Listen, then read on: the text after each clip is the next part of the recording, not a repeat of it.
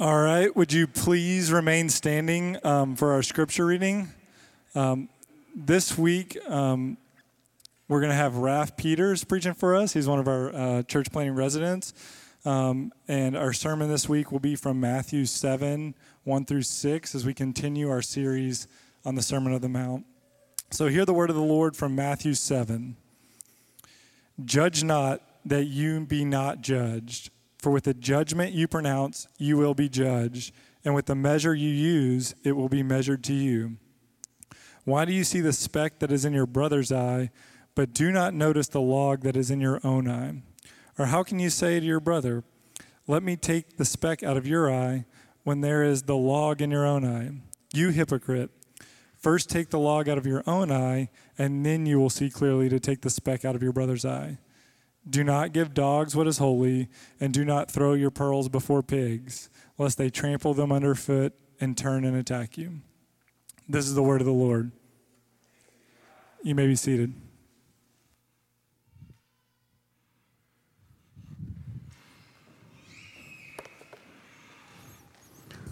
Peace be with you. As I look out, I'm grateful to see a lot of you, many familiar faces. If you don't know who I am, my name is Raph Peters.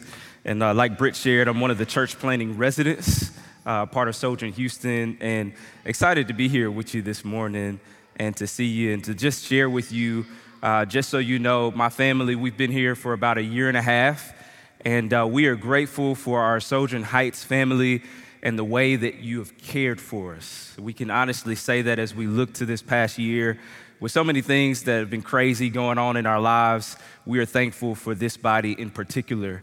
And so today is an exciting day for us in the Greater Third Ward, which is where we live. We'll be starting our first parish gathering in the Greater Third Ward. And so, yeah, that's definitely exciting news. And so we're excited about that and to be present in our neighborhood, to be a gospel presence. And from that, what we hope as we're faithful in this residency and faithful with being a parish in our neighborhood, that a church will be planted in that neighborhood. And so exciting stuff happening. And I'm humbled to be here with you today to share from God's word. So before we get started, if I could, before we really dive into this passage, let me pray over our time if I can. Lord, we're grateful to be with you today, to gather as your people, to have the opportunity to hear from you through the reading of your word. Father, will you speak to us? Will you open our eyes to see the beautiful glories of your gospel? And will you soften our hearts to receive that beautiful gospel today? Lord, I thank you for the many ways that you have blessed us, and may we experience your grace today. Father, may you be glorified and lifted high, and may you speak your word through me today, your vessel. We proclaim all of this and more in Jesus' name, amen. If I could, for the sake of clarity and care, I would like to read our passage again, starting at verse 1. It says this: judge not that you be not judged. For with the judgment you pronounce, you will be judged. And with the measure you use, it will be measured to you. Why? Why do you see the speck that is in your brother's eye, but do not notice the log that is in your own eye? Or how can you say to your brother, let me take the speck out of your eye, when there is a log in your eye? You hypocrite. First take the log out of your own eye, and then you will see clearly the speck out of your brother's eye. Do not give dogs what is holy, and do not throw your pearls before pigs, lest they trample on them underfoot and turn to attack you. This is the word of God. Thanks be to God. I believe it goes without saying that this passage is probably the most misquoted. It's highly misunderstood. It's the source of confusion for many, and it's often ripped out of its surrounding context. I've heard it said that if Christians were to share their favorite verse, it would be John 3:16. And in return, if the world was to share their favorite verse, it would be Matthew 7:1. Looking at this passage, as we tune into today's passage, we see that Jesus is entering the conclusion of his Sermon on the Mount in chapter 7. His first two words in this chapter are judge not. These two words seem to be larger than any other words written prior or following it. It grabs our attention. It demands it. It calls us not to just carelessly read or take lightly. But the problem seems to be with this passage that we too often read it but do not examine it. We do not look in depth or sit long enough to get to the heart of what it means. Judge not. Many believe that this is not only essential to loving others, but it's the reason to not give sound assessment or rebuke. Others think because judgment should be left to God, then they can be free to do as they please and live with no regard of judgment to come, because they define God's love as fully accepting. I don't know how many of you have heard of Tupac, but he has a song called Only God Can Judge Me. And he talks about living in a certain way and not having in mind God's judgment because, hey, only God can judge me. Nobody else can say anything to me. Therefore, I can do whatever I want because ultimately God is loving. Not only do we hear these things from artists like Tupac, but we also hear things like that from our peers.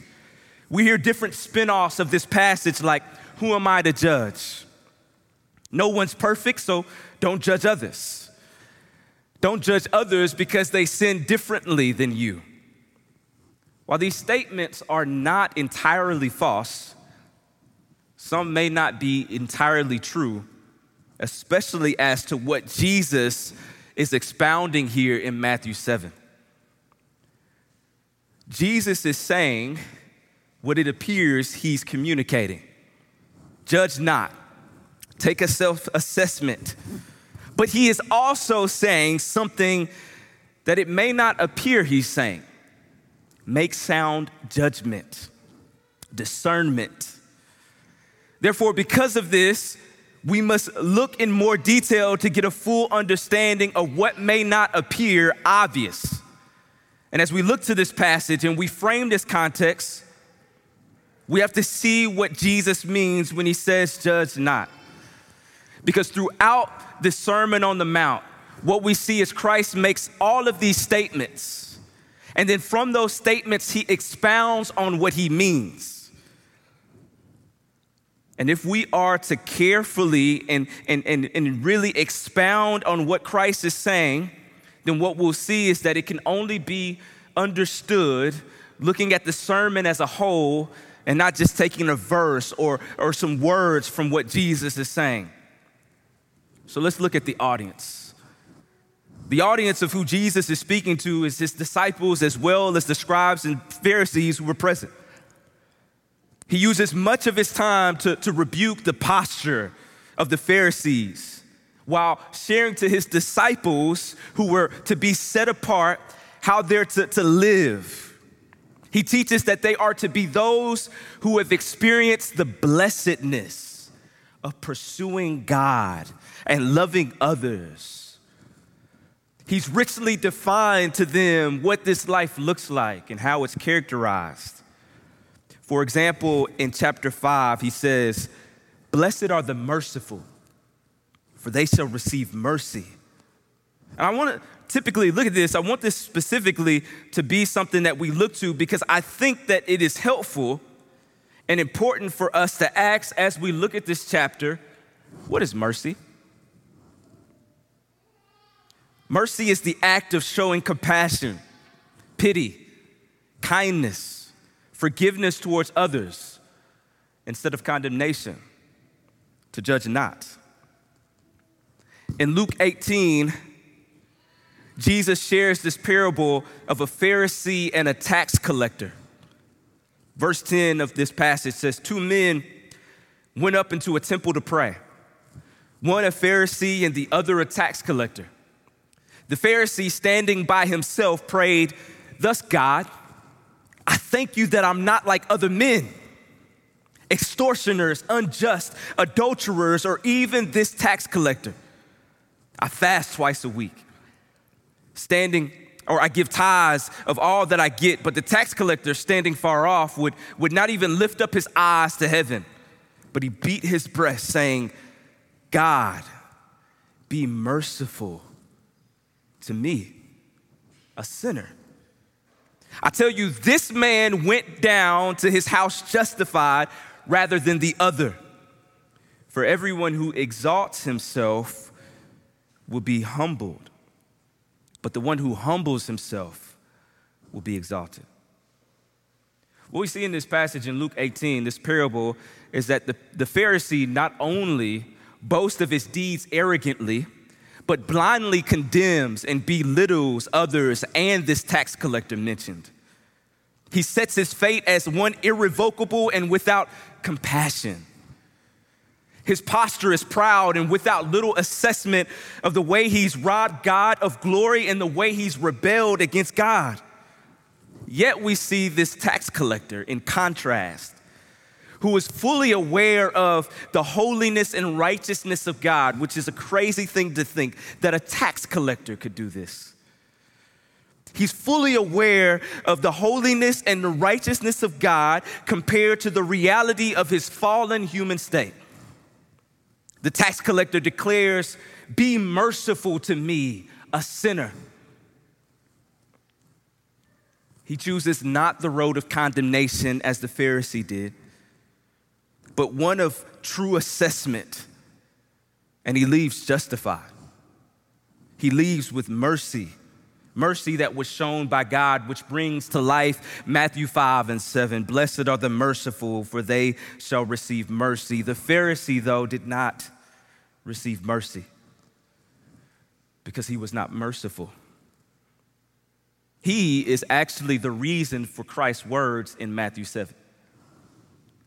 In Matthew 7, Jesus is first condemning those who pronounce final judgment on one another, those who lord themselves over another. And it is this type of judgment, right? To judge as a judge, it's this type of judgment and position that belong to God and God alone. We should see what belongs to God and not us as we read through verse 2 of chapter 7. "For with the judgment you pronounce," it says, "you will be judged." Doesn't really have weight if it's judgment by others, but you will be judged by God. And with the measure you use, it will be measured to you by God. When we see with proper respect the judgment of God, who God is, in comparison to who we are made small. We are humbled. We are made equal to all fallen creation and humanity. And we are brought to our knees crying for mercy. Listen, Sojourn, if not now, when you're face to face with God, you will be on your knees crying for mercy. And it's this God that pronounces final judgment over us. And if this is true, this is not something that we take lightly. So in regards to what Christ is saying, judge not in chapter 7. We see he's speaking of judging in a way that places final judgment on someone or places someone over another, like the Pharisee in this parable. And this we can see clearly. This is not hard for us to discern or understand. But Jesus does not end there. In terms of judging, he also talks about how we should judge. And this is not a contradiction for Christ to say, judge not, then have a follow-up exhorting that we should make sound judgments. There is a type of judgment that we are called to not have, and that judgment belongs to God, but there are also types of judgments that we are exhorted and commanded to make. And what Jesus does here is he places those in a certain order and priority. What he says first we're called to do is to judge ourselves or to take proper assessment in our lives. As we were going through the worship today, obviously we have a liturgy here at Sojourn, and we have a time of confession of sin.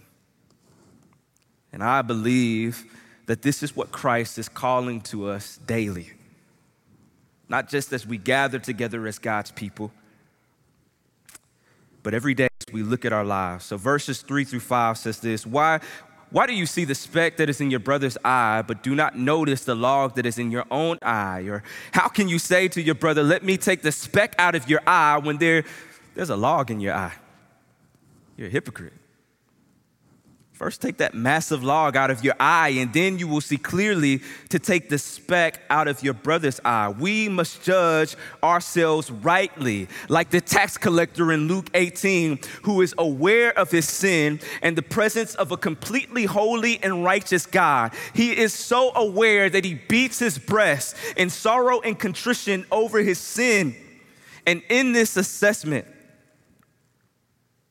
that we see, that we're called to, what we should know is that we're not left alone in trying to expose the sin in our lives.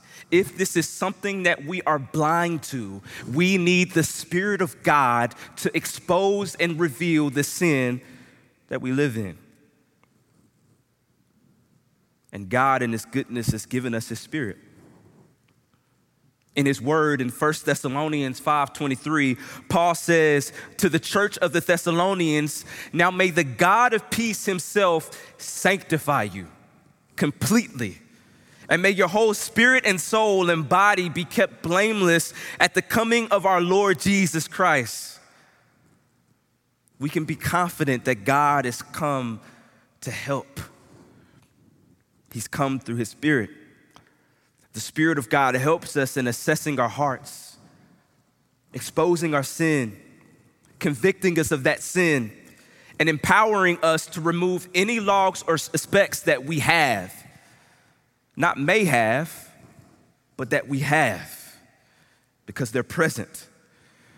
And Jesus makes clear here that's what's of more concern and what's more important is an awareness of your own sin and your own heart.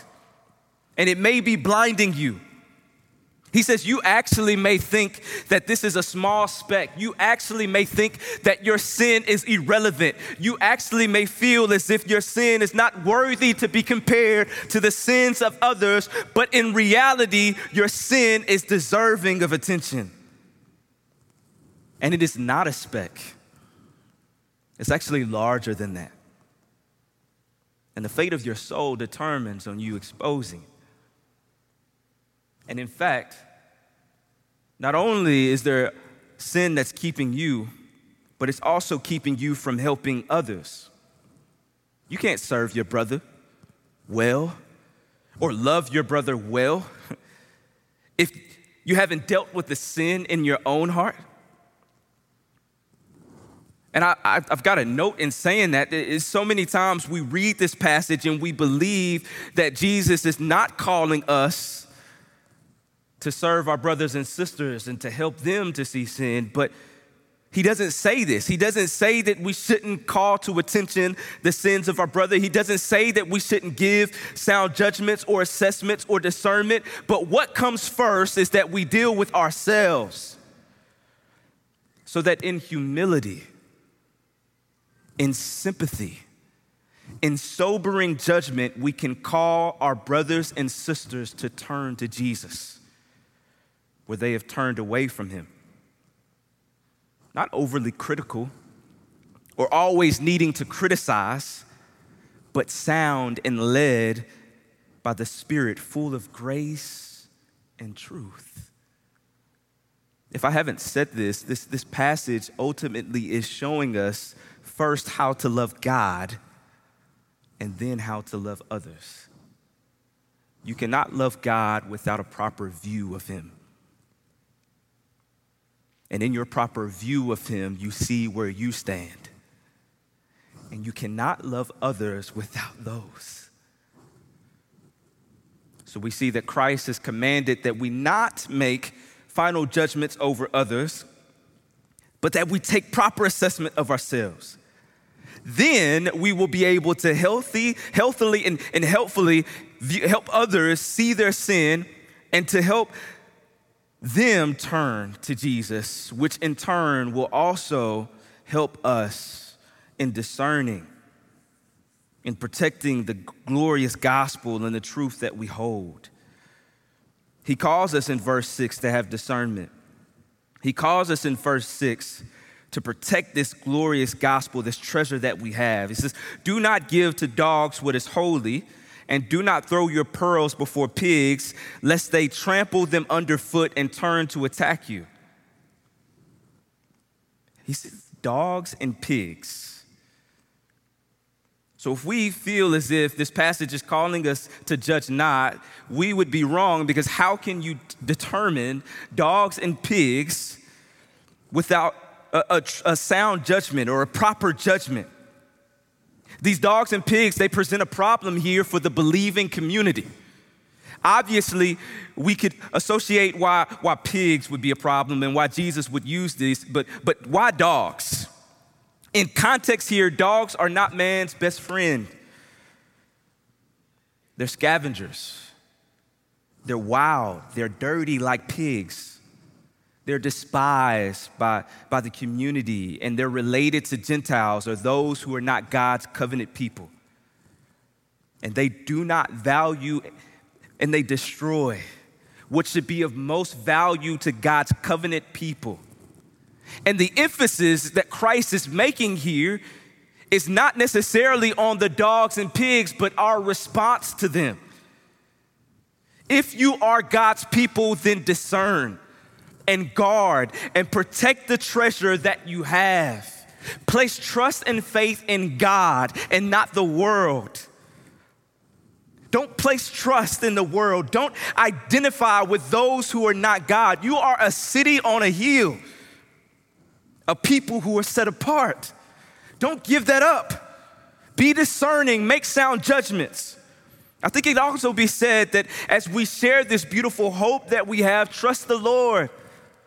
I think this passage is also calling us to trust the Spirit of God with the hearts of man.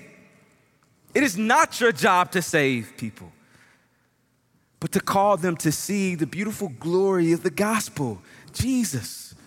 And it is the Spirit that does the work in man to help transform them, to help them, lead them to belief and faith in Christ. Trust God, not your own methods or ability to communicate. I think it's well for us as we conclude that we ask ourselves the way that we failed to obey what Jesus commands here in Matthew 7. We would do well to practice this self-assessment that Christ is calling us to. How have we been like the Pharisee? How have you been like the Pharisee? How have we made final judgments on others based on things they've done? I mean, we've got to be honest. We live in a culture, in a time where people are quick to condemn the sins of the rich and famous. We're quick to scrutinize and overly criticize those in the public eye. This is not to say that no criticism can be made or that criticism is bad, but unfortunately, so often we found ourselves seeing people as unredeemable and without hope or restoration. We mark people as canceled and unable to find even a hint of grace and compassion. We lack love for God and for others. We lack this view of God that he will establish justice in the end, so we must enable justice over others. We become the judge and the jury in this life. And we do not often see our own sin that's keeping us from loving God and loving others. Let us be quick to ask ourselves as well, have we been slow to see ourselves in proper regard? Have you failed to make proper assessments or lacking to assess the state of your own heart? Has your confession of sin only been at the Sunday gathering? Are you quick to help others see their sin without seeing that you need help? Are you marked by humility? I'm afraid all too often the body of Christ, especially those that are bent a certain way, too often we're proud. Too often we feel as if we have all of the right answers and ways of communicating the gospel, that even to our own brothers and sisters, we come off proud and arrogant and not humble. Are you marked by humility? Are you merciful in how you see others because of what is exposed in your own life? Do you trust the Lord and the work of the Spirit in your life and others? As we take assessment of these things and we see the depravity that it reveals, may it fix our gaze on Jesus. The other beautiful thing that I love about our liturgy is that there is an assurance of pardon. That we can look and be assured in the work of Christ to save us from our sin. To know that God the Father, if we can talk about the Trinity, sent his Son. And his Son living a life that we couldn't live. Taking on the condemnation and the judgment that we deserved. Died a death that we all deserved. But he didn't stay there. Rose from the grave. And in return has given us a helper so that we can see our sin, the Spirit of God. And now we live in awaiting the return of the Son. The beauty of the gospel is that Christ first came not to condemn the world, but to save. But for us as believers who have believed in Christ Jesus, the confidence that we have in God's justice being established, the thing that we look to, the thing that we hope for and await is that Christ is coming again. Not as a savior, but as a judge. And that should fill us with awe.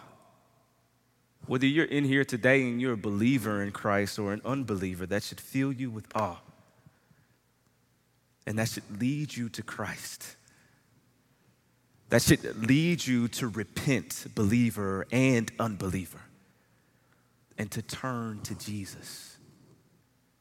That should lead you to press into community, into the neighborhood parish, humbly confessing sin and humbly, with sound and sober judgment, helping others to see their sin. The kingdom is inside out, and we cannot serve God or love others well if we're not exposed to what's in our hearts. So it is my prayer that we look to the God who has placed us in community, who has placed us where we are, who has been faithful to surround us and to connect us with the people that we have in our lives. It is my prayer that we trust this God to not only do a work in us, but also to use the members of his body to keep us from being stagnant. The beauty today is if you're convicted and if you see a disparity in your life, there is a God who richly supplies everything that you are without. And God has presented himself, and we can confidently believe that because of this word. So turn from sin. And may he apply you with the faith through the Spirit you need to be saved and sustained. So Sojourn, may we be sober-minded and watchful. May we stand firm in the faith, for our King Jesus is coming and will establish justice. Let's pray.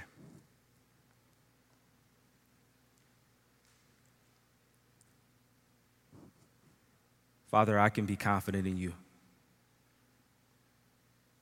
because your word does not come void, because your word is enough for us, because it is good for teaching, it's good for approach, it's good for rebuke, it's good. Your word is good. May we see that you are good through your word. May you lead us, Father, to yourself. And as we approach your throne, may you expose our sin. May we be led in humility. May we repent and turn to you. And may we press into the common grace that you've given us. Father, this is a hard word because it is easy for me to first point out the sins of others before pointing to the sin that I have. But Father, may you grace us. May you help us to see ourselves. May you help us to make proper assessment. And may you help us, God, to also help others as you have helped us. May we see the priority and the order in these things in which you have commanded. May you help us not to be passive, but to be active in how we deal with our sin and how we approach others with theirs. There is an assurance of pardon for those who confess sin. There is hope to be received to those who may feel hopeless. This is the beauty. Father, in this passage, we see that you love us. And we see that you have called us in your love to love others. May that be our lives. In Jesus' name we pray. Amen.